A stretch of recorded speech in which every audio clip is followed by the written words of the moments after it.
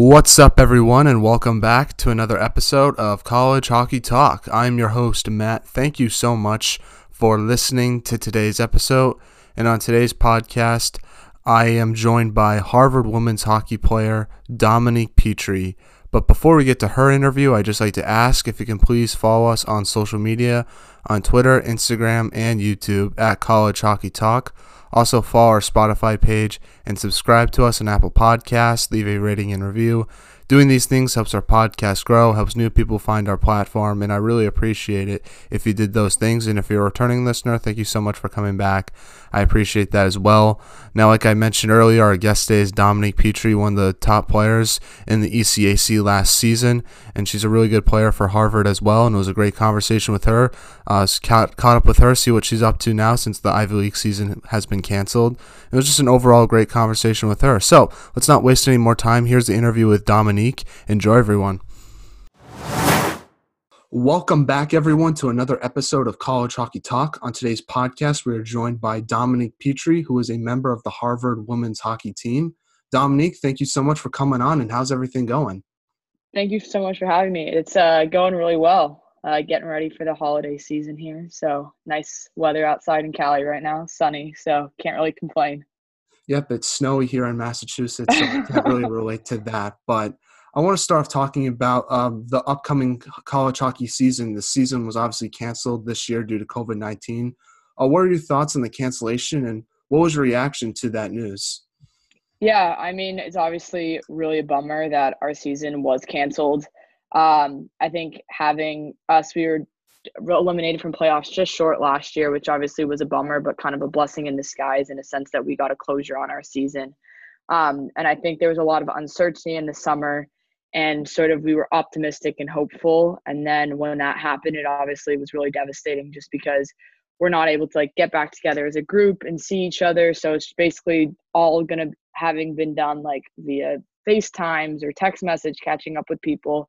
But I actually been really fortunate that two of my teammates and a couple girls on the Harvard softball team have moved out to California, and they've been training and skating with me, and we're all living together. So that's been really nice in the sense of a blessing in disguise type of thing. But obviously, I think we were all very bummed. It's just super unfortunate that we weren't able to compete while all these other schools still are.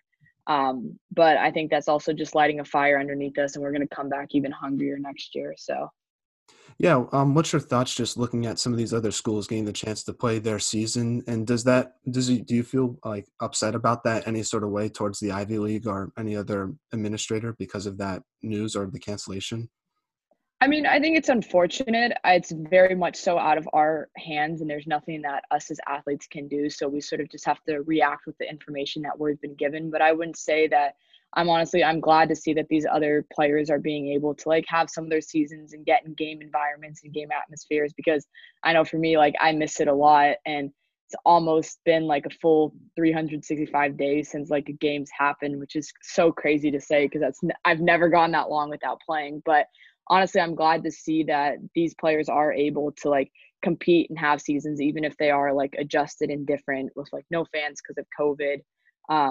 But it's good to see, and for me too, it's nice because I can actually watch some hockey since I can't technically play in it. So yeah, it's good for the fans as well since the NHL can't get their deal in order to start their season. So it's good that college hockey at least has some games being played every day.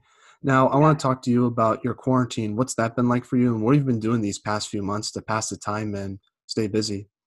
yeah, I mean, I think very much so. At first, all of it was at home stuff. So at home workouts, shooting pucks in your garage, not really skating much, sort of having that unplugged from the on ice situations, but really been able to um, almost fall back in love with the game of when you were a little kid in the summertime, just shooting tons and tons of pucks in my garage, which has been really awesome to be. And then obviously as California started to open back up, I've been really fortunate to be able to get back out there and do some skates, work on my skills, do pickups here and there. It's obviously very different just because you're not with a set team, and it's sort of I'm floating around, jumping in different skates, seeing what people have. But it's also been really nice because I've been able to kind of step back and work on like certain aspects and parts of my game that I really feel have developed over these last couple months that might not necessarily have always happened in college, just because that's all I get to really focus and work on when I'm out on the ice. But I do sometimes miss like having a nice hard bag practice.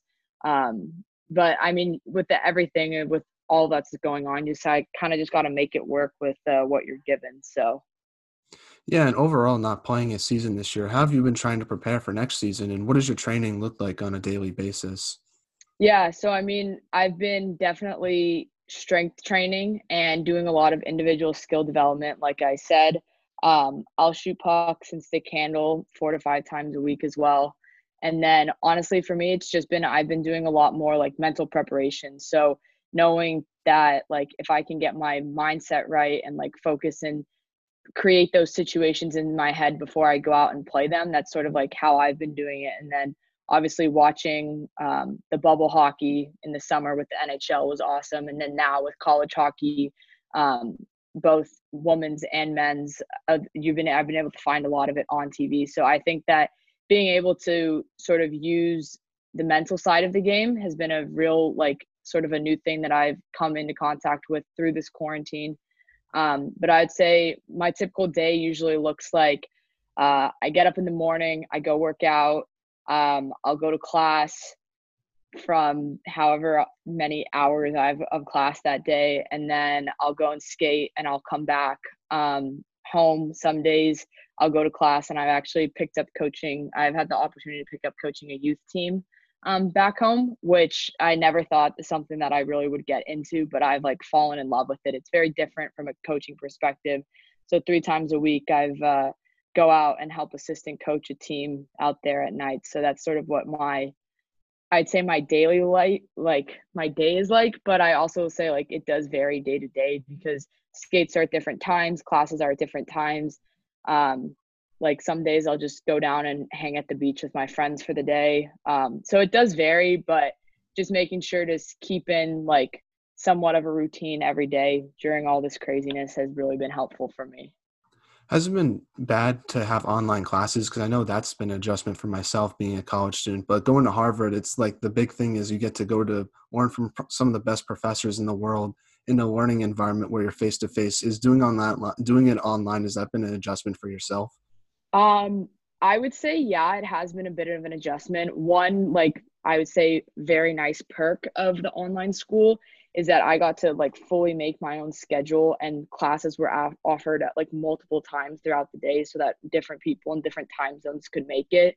And I know like one necessarily like not necessarily a drawback, but one thing that we face being student athletes is like we practice and have lifts in the afternoon when we are on campus, and a lot of cool classes with unique professors occur during like the nights and the afternoons that we necessarily can't take. And I was actually able to take a couple really cool classes because they offered them at multiple different times. So I could take them. But I would say that it definitely is a bit of an adjustment in the sense of like you really have to like lock in and be focused online. Otherwise, like your mind wanders, and before you know, like the class is done. But I also would say like the professors did a really, really good job of reaching out to the students and like being available for them. And if you couldn't make office hours, like scheduling one-on-one meetings with them. And I feel like honestly, this past semester, I might have made some of the best connections that I have with professors in previous years, just because like I got to know them more on a one-on-one basis because it sort of was set up more individualized because everyone's schedules were so like fluctuating every day. Um, so definitely an adjustment. I think I'll be excited to get back into a normal classroom setting, but I also think it'll be a little bit odd, like not just having your laptop and actually being in a room with people learning again. So Yeah, that's going to be an adjustment for everyone, including myself. Now, I want to talk a little bit about next year. Going into next year, you're obviously going to be an upperclassman. What type of leadership do you want to bring to Harvard, and what type of leader are you? Are you more of a vocal or lead by example type of player? I mean, I like to say that I'm a bit of both. Like, I'm definitely someone that's going to hold my teammates accountable. But I'm also someone that's like going to show you what I do and like practice what I preach. Like, I'm not going to say one thing and do another. So definitely sort of have a bit of a blend of both styles, I would say. And I'd say like a big thing coming in is just showing the underclassmen like consistency, like on a day in and day out basis, like what the coaches preach, what we want out of our program, what everyone should be bringing to the table. And I know it obviously can get hard and hectic, like with school and training and everything else, and the days become long, but really sort of just being like a consistent leader on and off the ice that people can come to. And then obviously just helping to cultivate like our good team culture that we has been instilled from like upperclassmen when I was younger, bringing that down to the next generation. So like the traditions and the culture just continues to build and build throughout the program. Now, what are your goals and expectations for your team once you get back on the ice in 2021 and the 2022 season? Obviously, you guys have some great recruits coming in from both classes, freshmen and next year's freshmen, I guess, as well. So what are your goals and expectations for your team?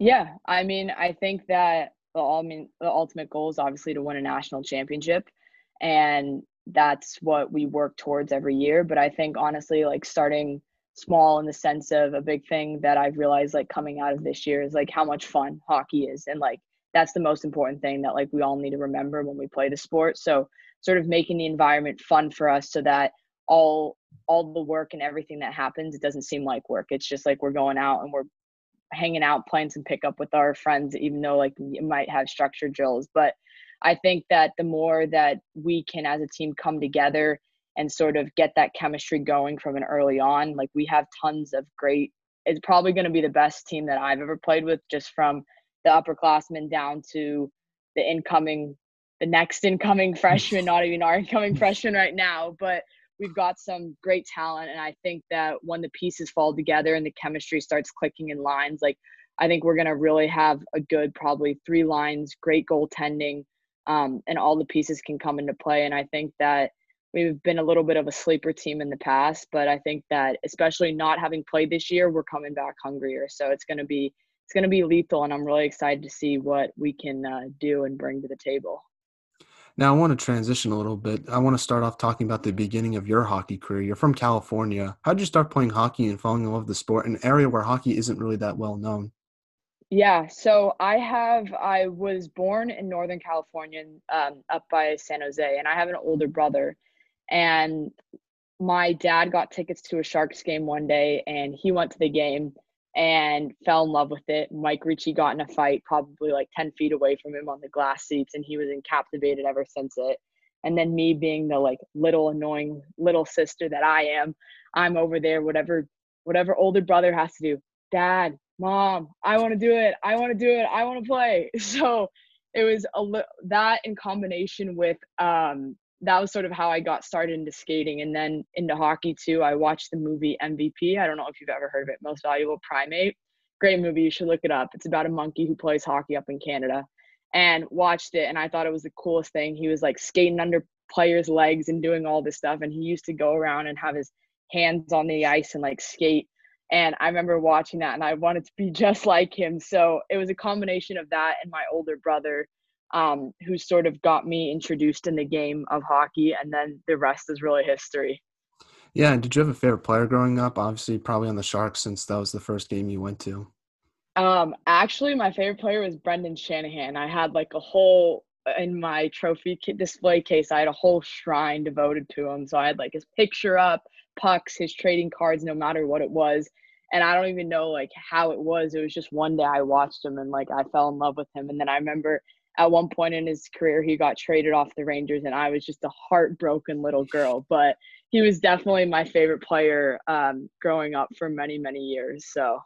The only thing I remember from Brandon Shanahan was he was like the player director of discipline like a few years ago, and he made those videos of like suspensions that players would get, and he always was so Yeah. serious about it, and I loved watching it. I think like Will Arnett made like a skit about how serious he was about it. So Yeah, yeah, I remember that was an ongoing joke because and apparently he's not like that at all, but it was just like straight to the book T, like yeah. no emotions.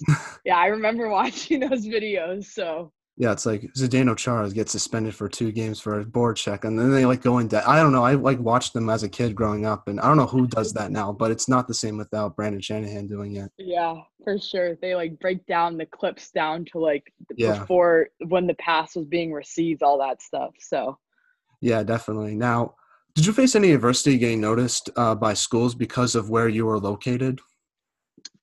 so I actually have a pretty unique story, I would say. So I grew up obviously in California. girls hockey was not nearly as big as what it was today. So, like the club that I'm assistant coaching at, like they weren't even around. They weren't even probably a thought when I was growing up. There really was only the Lady Ducks. And when I grew up, that I was obviously started in the Bay Area, and I played on a couple tournament teams with girls here and there, but nothing serious. I would say all of my career, like I grew up playing boys hockey. So it always was a little bit different in the sense that the college coaches necessarily weren't like they weren't there for like a girl playing boys, and I'd say I kind of got a little bit of a late start to like my recruiting process compared to other people, just because of that reason that I didn't it like wasn't really until I went to the first like USA Hockey District camp that it was like, oh dang, like okay, people are committed at my own age. Like it was just very bizarre for me. And then that's sort of when the first ball started to get rolling, that I was like, oh, okay, so this is how it works. And at that point, a lot of kids had already been committed and a lot of spots had already been taken. But I was also very fortunate that once like colleges were able to see me, that I did have different options on the table, and that necessarily still wasn't a limiting factor. But I would say that it was very interesting. Like I remember a couple coaches came out, we had a tournament in Vegas, and they were like, I don't think I've ever been to Vegas to like watch like no, not even a girls tournament. It was like one of my boys tournaments, and they were like, I don't think I've ever been to Vegas to like watch hockey before. And this was before the Knights even existed.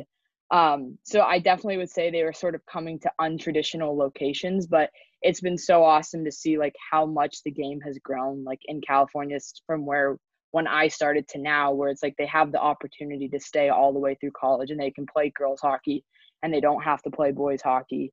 But it's also good too to have that like blend of both. I think so. It's been awesome to see like even the younger players like be able to take advantage of the growth of girls hockey in California.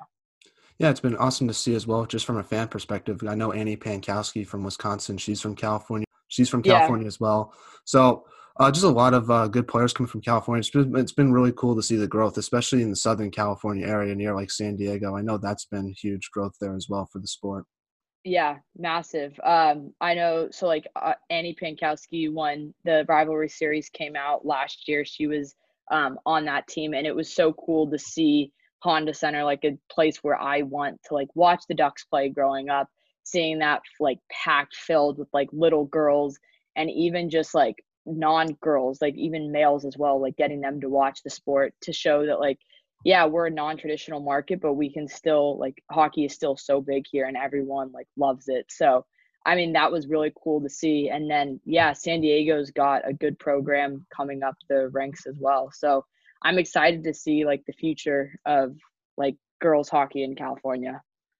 Yeah, and you got the opportunity to represent your country at the U18 World Championships. Talk about that opportunity to participate in that event and represent your country. Yeah, I mean, I think nothing really like it's hard to even put into words like what it feels like to put that jersey on and like represent your country. And it's obviously not something that you get to do every day, and it's an unbelievable honor, and I'm still like I look back on it as some of the best memories that I've made. Some of the best relationships and friendships that I've made have come from that I still today talk to some of those players like on a day-to-day basis. Um, and yeah, I mean, I think obviously the goal growing up, like everyone wants to do that, but actually being able to put that 10-year-old, 8-year-old, 5-year-old selves dreams of like, and actually make it become a reality is something that's really cool. And I hope that all these girls watching like are able to see that it doesn't matter like where you come from, like as long as you work hard enough, what you want will happen. And hopefully they too, like we're going to continue to see like more and more Cali kids like come through that pipeline. Yeah, and I want to talk to you about your recruiting process and why did you choose Harvard? Because I know going to an Ivy League school is a bit different than going to some other schools because there's no letter of intention. Because I know you played for the San Diego Gulls junior team. Just talk about your recruiting process. How did you get noticed by Harvard and what made you want to go there at the end of the day?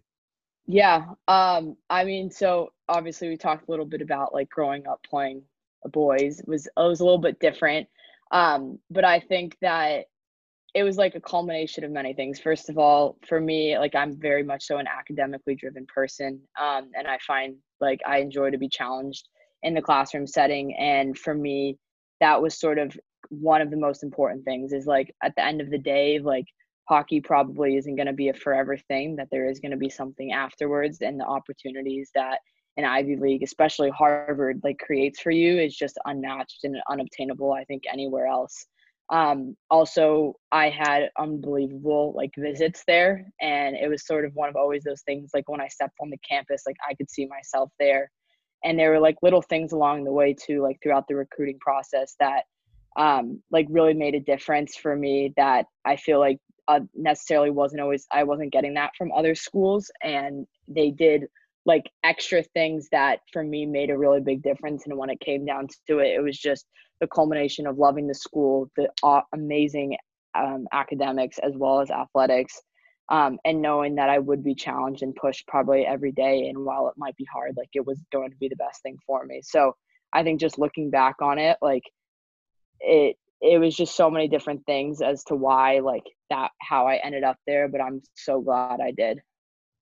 Yeah, and what was the biggest adjustment you had to make to college hockey, and who helped you the most when it came to that adjustment? Because we talked to one of your teammates, Kristen Del Rivera, on the podcast recently, a few months ago, and she said that a lot of the upperclassmen, when she was a freshman, really helped her out when it came to that adjustment, because it's a very tough thing for some freshmen to handle. Who helped you the most when it came to that adjustment, and what was the toughest adjustment you had to make? Was it the mental side or more the physicality side of college hockey?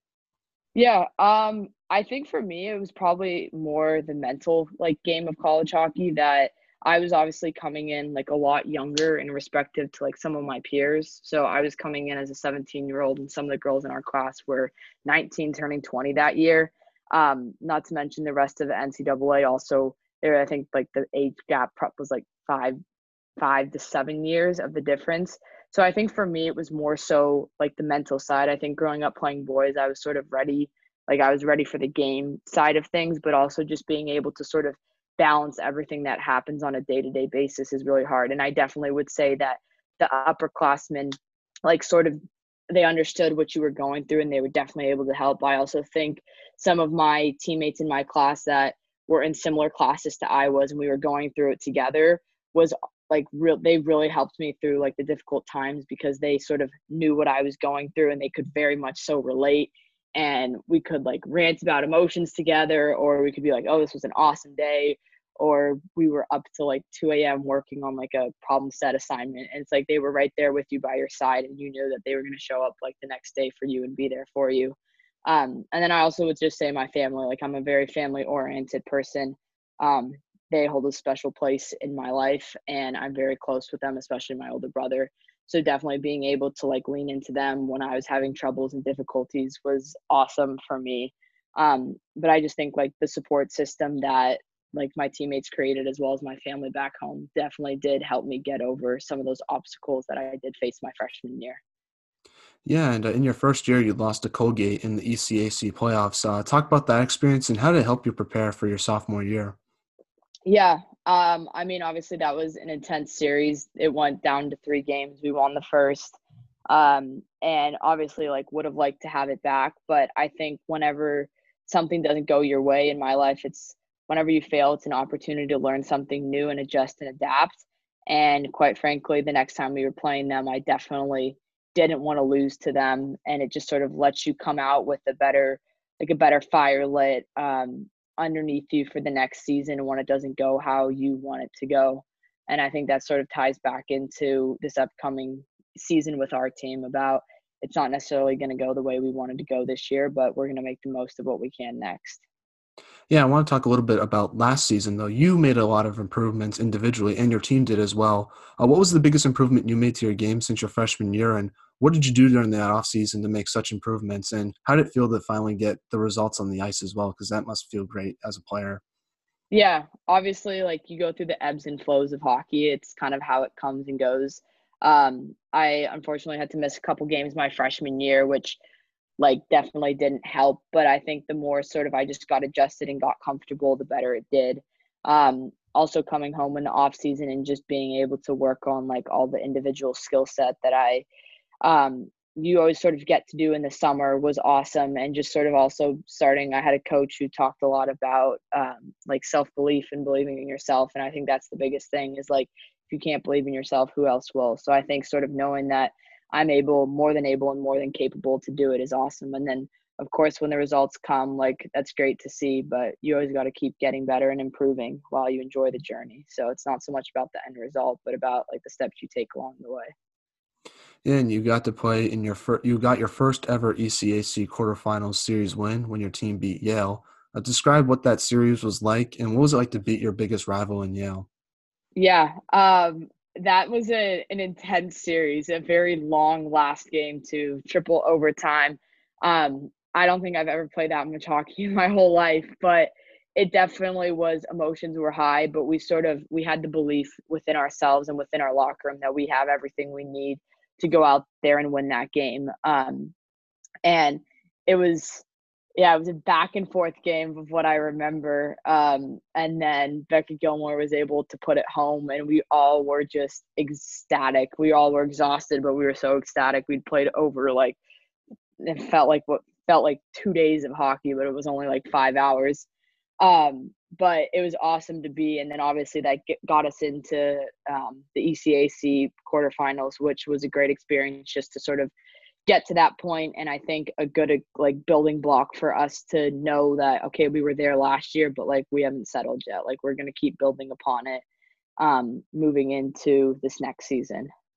How do you stay mentally focused in a 3 overtime game when you're so physically exhausted? Because I've always wondered that. Because as a fan, you're just exhausted watching all these players go back and forth, and you can't imagine how tired you must feel. Yeah, I mean, I think that we sort of had the impression that we were moving a lot faster than we were when we went back and watched it on video. But I think it's just sort of the little things of also like relying on your teammates. Like we would always come off the bench, and I know that game I was playing with Keely Moy and Brooke Jovanovich, and after every shift, like we were like telling each other, "Oh, that was great! Like we're just gonna keep going. Like it's gonna come." Like having that belief within ourselves on our line, and then obviously knowing the other lines as well have that same sort of belief system in themselves. It just sort of generated an atmosphere among us that it doesn't matter what it is, like we're coming out with this one. We can be here until 2 a.m., but it doesn't matter to us. Now, being one of the top players on Harvard women's hockey, who's the hardest goalie you've ever had to face in college hockey? I've always wondered, especially with the offensive players. Oh, that's a good question. Well, I mean, first of all, I think being able to go up against someone like Lindsay Reed on a day in and day out Yeah. basis definitely prepares you to face the best of the best in women's hockey because she's so consistent, works so hard. You think you have her beat on a full empty net, and somehow she'll get a stick on it, she'll get a pad on it. It doesn't matter what it is. So it's sort of her making you work in practice makes it, I'd say, a bit easier in the game transitions, but there's definitely been lots of good goaltenders that have come in and out of not only the ECAC but the other leagues as well. So it's hard to pick just one, I would say, because there's a lot, but I know that when you're up against Miss Reed every day, she's not an easy one to crack. So if you can crack her and score on her, you should have some good confidence going into game days. Oh, yeah, definitely. That must really help in practice as well because it improves your skill set as well offensively. Yeah, for sure it does. Now, you also had the experience of playing in the women's bean pot the past 2 years. Even though you haven't won one yet, what's it like to play in that tournament? Yeah, I mean, so obviously I'm not a Boston kid, so it doesn't hold as close to my heart, but I think just the energy that comes with the atmosphere of the Beanpot is unbelievable. Our team obviously got to host it our freshman year. Unfortunately, we lost in overtime that year, but sort of the energy and the excitement that comes with that game and everyone in Boston knowing about the Beanpot and what it is, it was just such a cool atmosphere to be a part of. And I think that I know earlier you talked about like team goals and what we strive for. And I know that that's necessarily might not be the goal for us, but it definitely is another one that's at the top of our list just because it's such a cool thing to win. And you sort of have that ability to say you're the best in Boston, which is pretty cool. Yeah, being from Boston myself, it's kind of cool because it's our unique thing. Like no other state can say that they have like a state in season college hockey tournament. So I love watching it. And it kind of sucks this year that won't happen for both the men's and women's side. But hopefully next year there'll be some good competition and well rested competition as well. Yeah, exactly. I know that it's while the teams might not always meet each other all the time, that it definitely gets pretty heated, at least between us and those Hockey East teams when we do play. So Yeah, you're the only ECAC team that plays those three hockey schools. Do you feel like the outsider when you go in those tournaments? Not really. I think that always fun because obviously you get to play someone outside of your league, and it's a little bit different. Where I feel like those teams sometimes they might have their matchups more down to a T and know who to line match up against too, but we're sort of like a fresh, unfamiliar face that they don't really know about. So we're kind of like the mystery behind the curtain that when they come out, it's like, okay, we're gonna give you the best we got. So, but it's so much fun to be a part of. Like, I just think back to like my 2 years in the Bean Pot. Like, it's so much fun. It's one of the best Tuesdays probably of the year that we definitely have. Yeah, definitely. Now, I wanted to ask you, what did you take away from last season that you feel like will help you for your next season with Harvard because you've made so many strides your sophomore year? Yeah, I definitely think just being able to consistently bring like that game that I know is so hard to play against from other teams that my teammates tell me that I bring in practice, like always bringing that to the games to push the other teams to be hard for us to be hard to play against. And then obviously bringing that in practice as well so that my teammates have someone who's also hard to play against. And just sort of, I would just say also like helping everyone along the way. Like it's not an individual sport, it's a team sport that it doesn't matter what I do as long as we come out with the W in the win column, like that's all that matters. And I think that this time has sort of really allowed a lot of us to sort of have that fire relit underneath us so that when we come back out, like we're ready to play and ready to compete and win a championship. Now, playing at an Ivy League school, what's your secret for balancing academics in school and hockey? Because that must seem like a challenge. Because I know as a college student, it's just hard to balance academics on its own. But being an Ivy League student, as well as being a student athlete, that must be even more of a tougher challenge. Yeah, that's definitely, I'd say, probably the hardest thing about being a student athlete at Harvard is being able to manage it. But honestly, for me, I think the best thing that comes with it is just structure and consistency. That once I have my routine down, like knowing what I have to do, um, and sticking to it is a big thing. And that the more that I can sort of have that set in place system in my life and in the day to day routine, is really allows for greater ease of not having to worry about so much stuff um, on the outside. That when you're in the classroom, you can just focus on the classroom. And when you're at the rink, you can just focus on hockey. And being able to sort of have that mindset, I think, is one of the biggest things that has helped me over my last 2 years. It's definitely gotten easier as I've been able to sort of have that separation of that what happens on one side of the bridge stays on one side of the bridge and whatever happens on the other stays on the other. And it's something that I think it definitely takes some time to learn, especially at the beginning. You're hit with so much stuff that you don't even know like really how to react. So the more that you can just sort of take in the different experiences, like the more it helps over time as like your years go on at Harvard. So Yeah, and I just another interesting question I had for you is your number. You wear number 14. What was the reason for picking that number? Because I know you switched your number during your sophomore year. yeah, so my brother, growing up, we were able to play on the same team together, and me being the annoying little sister, he was number 41. So the closest thing I could get to 41 was 14. Um, and that's just sort of always been like my number growing up ever since.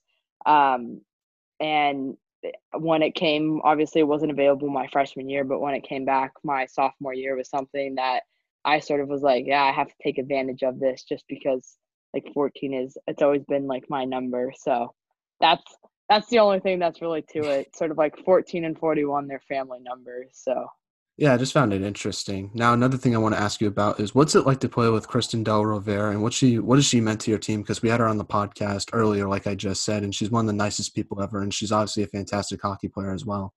yeah, so I'm very, very fortunate. She is like my roommate and one of my best friends at college.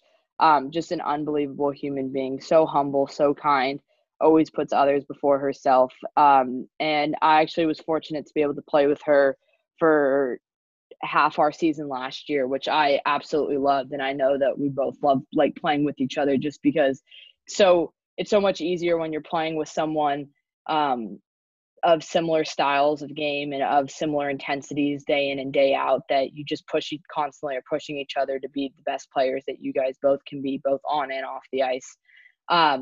And it's been so awesome. Like, I'm so blessed to have had the chance to obviously meet her and be friends with her, but then also be teammates with her, pick her brain on things. She picks my brains on things, sort of bounce ideas off each other. We watch video together.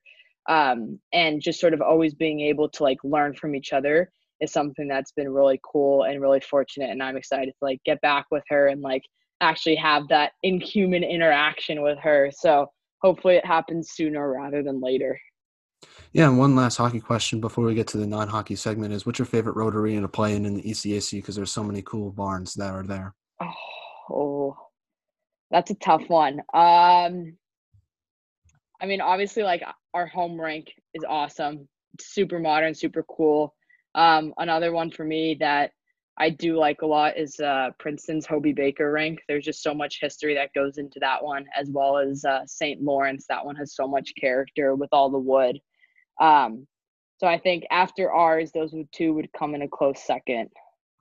Oh, we're now in the non-hockey segment of the podcast. And my first question is, what music do you like to listen to before a game that fires you up? EDM, hands down. Nice. You have those noise canceling beats with the 8D audio. Who's your go-to Game artist? change. Oh, that's a good one. There's a lot to choose from. I know Kygo released a new album a few months ago. That thing slaps. Yeah, I love Kygo. I don't know if Kygo's more of a pregame. I love Sam Felt. He's got some really good songs out and remixes.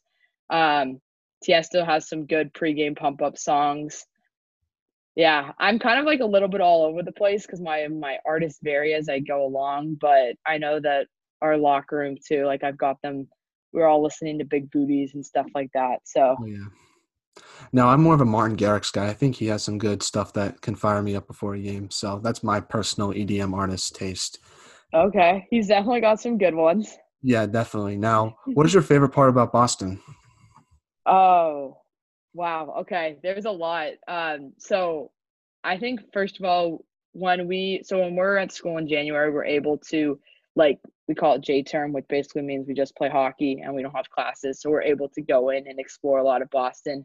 And I think just over the years, my favorite part has sort of become the North End. Like, I love it. The little Italian part, great food there too. But we also, a couple of us live out about a mile off campus, and we live right by like Somerville and Porter Square, and it's just like a little city that has tons of character and cool restaurants out there. So I love that part. And I think that also just Harvard itself, like being in Harvard Square, like you never know what you're going to get. It's always a crazy, rambunctious city.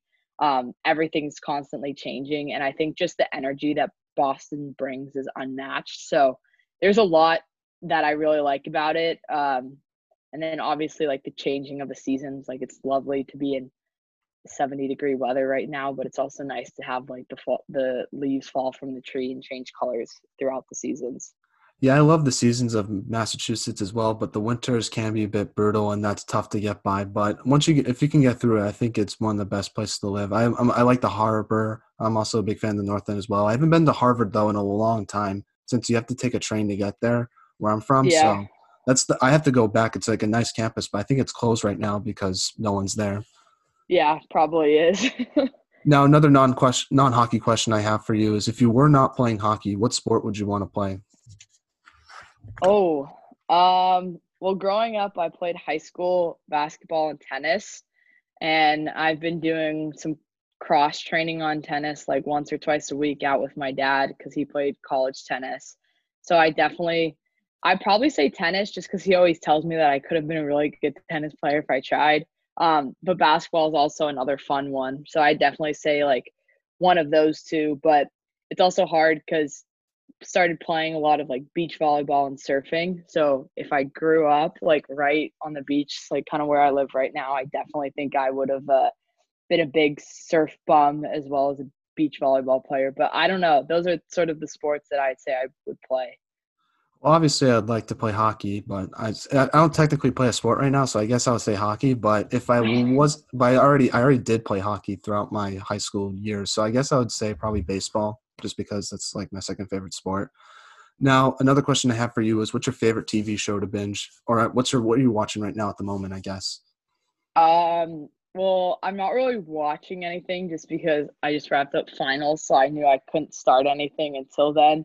The only show I'm like currently watching is The Bachelorette, um, which I'm probably not the best show. But other than that, like what shows I've loved to watch, I'm a big fan of like the docu series on Netflix's. So I loved like Last Chance U. Cheer was another really cool one. Um, I don't know though. I wouldn't necessarily say I'd say like sort of my go-to staples like on our VCR are like Law and Order or crime shows like CSI, things like that. Um, but yeah, I don't know. Favorite show to binge. I'm not a big binger. I usually do movies because when I get the other one I loved watching that I watch all the time still today is Last Dance, the Michael Jordan Oh, documentary. that was That great. Yeah, I saw that as Yeah, well. I've watched that like 3 times, and I'm, like, still finding stuff out that I'm like, "Oh my god, this is so cool." Like, I find something new every time I learn it. Um, but I'd say that's probably the one show that I could, like, binge, like, in a day, and, like, it would never get old to me. Like, I could watch it every single day just because he's such a cool human being and awesome to try and, like, emulate to be, like, the best athlete to ever, like, walk the earth, arguably. Oh yeah, my favorite part of that documentary was I don't know what episode it was, but it's like people might say I was like a tyrant, but I that's because they never won anything, and it's this way to motivate his teammates to become better, and it was just a really cool documentary. That was my personal favorite part because he just didn't care about what the Oh, yeah. outside said about himself. He just wanted to focus on making himself better, but also his teammates better as well. I think for an athlete, that's an interesting lesson to learn. Yeah, there was so many interesting things, but I know exactly which part, like, you're referring to. If, like, he would be in practice and he would, like, yell at his teammates Yeah. because they weren't giving him enough effort, so that's one way to motivate him, I guess. Yeah. Now, on the Bachelor side of things, what's your thoughts on Claire leaving, and what's your thoughts on the new Bachelorette? Because that's the only thing I've been from, at least from my slight, I don't know what it's sort of like eavesdropping on the show. Yeah, What's your thoughts on all that? was not a Claire fan very much, but happy to see that she ended up with, Dale, I guess, because I don't know, that was just a weird situation, but the new one, Tasha, I really like. Um, I'm a big Brendan fan, so, like, fingers crossed that it's them 2 at the end. But yeah, we'll see. Yeah, I haven't really watched this season of The Bachelorette. I watched last year's Bachelor with Pilot Pete. I like that guy. Everyone hated on him, but I thought he was a pretty decent dude. He just couldn't make a decision. If he could make a decision, he would be definitely a top bachelor, in my opinion. Fair. I didn't watch his season just because it was after the first couple episodes, everyone was like, oh, it's so bad. So I was like, I'm not gonna invest in it. But I think this one, just being home, I started on a Tuesday night with my friends, and then the rest sort of I just got hooked because I was like, I have to know what happens now. So Yeah. I guess the other shows that I've been binging recently because I've been having finals as well is this show called Patriot Act. It's on Netflix. It's like he deep dives in like certain topics going around current events and like has a comedic taste on it. It's a really interesting show. what's it called? Patriot Act. It's with Hassan Minaj. It's I don't know if you've seen Okay. it before, but it's really funny. It's an interesting show. So, No, I, I haven't seen it. now my next non-hockey question for you is, what's your favorite class at Harvard? Oh, um, I think that would be probably a toss up between two of the courses I took this past semester. I took a course on sleep. That was super, super interesting and super informative. And like my parents joke with me now and they're like, oh, you're the new sleep guru. But I find it absolutely fascinating. And probably definitely changed my outlook and value on how important sleep is, not only for day-to-day function, but also like athletic performance. And then I took a class also this past summer with an unbelievable professor, um, Professor Summers, and it was the political economy of globalization, and it sort of talked about globalization and a lot of like the current events and that's going on in the world. And we had simulations with like G20 simulations in the US and a simulation on the US and China trade debate, and sort of I never really learned about any of these things before, and I just sort of became, I feel like I am much more knowledgeable on a lot of different topics that are going on in the world, especially involving the US.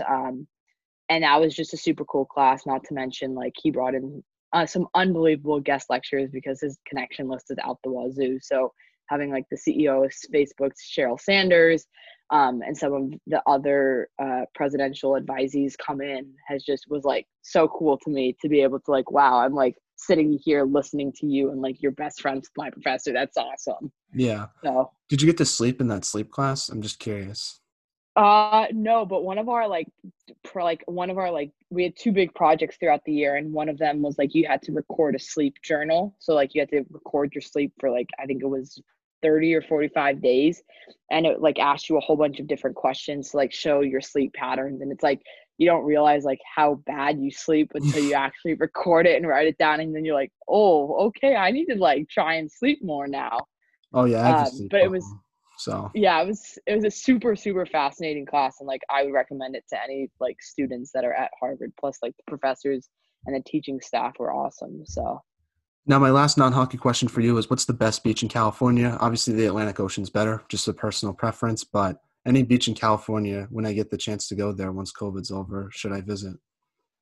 unbiased because I live there, but Hermosa Beach is like definitely my favorite now. Some short seconds, I definitely would say Laguna Beach, Malibu are right up there with it, and then Manhattan Beach, which is our like sister city, is right there. But now I love Hermosa Beach. There's always a great energy to it, especially in the summertime. Like people rollerblading, biking on the strand, um, people having like parties on the beach volleyball, spike ball. Like there's always something going on out there. So I love it. I'm also from here, so it's hard not to love. Yeah. But that's what I would recommend those two, and then yeah, Laguna or Malibu is also very very beautiful. Now, what advice would you give someone trying to pursue D1 hockey? I think the best advice I could give you is that have fun and keep working hard. Like if you want it bad enough, like you'll work for it, you'll make the sacrifices, and everything happens for a reason, and all the pieces will fall into place. And one coach always told me that like hard work will always pay off. You just don't know when it will pay off. And a lot of times, like the path is unpredicted, but as long as you can look in the mirror and be like, yeah, I gave it my all, it's most of the time going to end up the way that you want it to. So, Now, what should be done to help grow the women's hockey game, in your opinion? yeah, I mean, I think that this is sort of obviously an ongoing discussion and debate. I was actually listening to a podcast the other day that talked about women's sports. I think one of the best things that we can do for women's sports is just get the first thing that we can do is get more women watching the sport. So even just looking at our own Harvard program, I think that something that we've talked about and should set out to achieve with our marketing team is getting more like local youth girls teams like out to our game and falling in love with the game of youth hockey, bringing hockey out to the different types of communities, maybe those in particular that don't necessarily have hockey, and showing them, hey, like this is the sport that we love and we fell in love with. Like we think that you guys probably will too, and bringing hockey to everyone and showing them that anyone and everyone can play hockey. It doesn't matter your race, it doesn't matter your gender. That, and I think the more that we can get women supporting women and little girls watching us and seeing that, oh my god, like this is what I want to be one day when I grow up, will be in is the first thing that I think will be a very important step to like continue to grow the game, because we've obviously taken massive strides forward, but um and two, once you put like a stick in a little girl's hands, like 99% of the time they're gonna fall in love with it, just like everyone that is playing right now. So Yeah, I couldn't agree with you more. And I hope this platform getting women athletes on to talk about their experiences will help grow the sport in some little way. I know we're only a little bit of a smaller platform, but I just hope that this platform can play a small role in that. yeah, definitely. And the more I think that young girls are able to listen to this and hear all the different stories, that definitely is going to help them too. And probably they'll start falling in love with it, because then they can get to know some of like all the different women's players across all the different leagues, and like different countries too, even, and show that everyone can play hockey. So, Now, speaking of the podcast, what should I do better as an interviewer to improve and make this podcast better? Oh, I don't know. This is the first ever podcast I've done. So I don't know. I guess one thing I could say is like feed off like questions and responses that like we say sometimes. Like dive into like those topics more to an extent. Okay, I'll definitely take that. I appreciate the response. I'm trying to become a better interviewer myself to just make the podcast better. So I appreciate the feedback. Yeah, no problem. Now, do you have any shout outs you'd like to make before we let you go? Uh no, I don't know. Shout out to my family, I guess, my teammates. Can't wait to see you guys soon. Miss everyone. Awesome. Well, thanks so much for coming on, Dominique. I'm sorry you can't see me right now. It just went dark like in 30 It's minutes. I look okay. like I'm on like one of those news things where like it's Yeah, anonymous or whatever. when the sun sets at 4:15, it goes black instantly. Apparently, it's the same out here. So Yeah, so I apologize you can't see me, but I appreciate you coming on. It really means a lot to myself and to the podcast as well. I really appreciate it, and I wish you all the best for this upcoming season that you have, and have a great holiday as well. awesome. Thank you so much. You too. Bye. Bye. Just want to say thank you so much to Dominique for coming on the podcast. I really appreciate it, and it meant a lot to me, and I wish her all the best for this upcoming season with Harvard, and I hope she gets a season because she deserves it. She's one of the best players in women's hockey, and it was just great having the chance to talk with her. I really appreciate it. We have another interview released today as well. It's with Sam Isbell from Mercyhurst. If you want to check that out, that is available on all of our platforms. And that'll wrap up today's podcast. I appreciate you guys listening. I'll see you guys next time with another great interview. But until then, take care, everyone, and have a great day. Bye.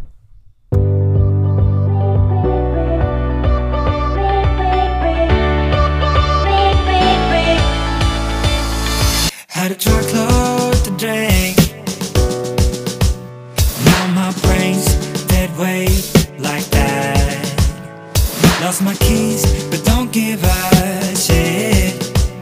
'Cause tonight I can sleep where you sleep. From the cab up the stairs, put the keys in the lock. Then we fall through your door. Leave the clothes on the floor. Tonight it's me and you on top of it all. I am yours, I am yours. Do what you want with me, but don't let me go. You make me feel so unreal.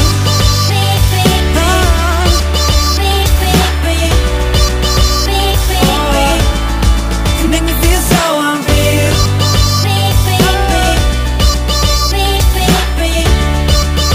We can live the dream.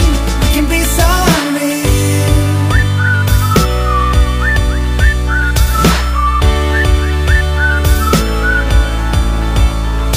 Living in high speed. Love is so insane like that. Want your lips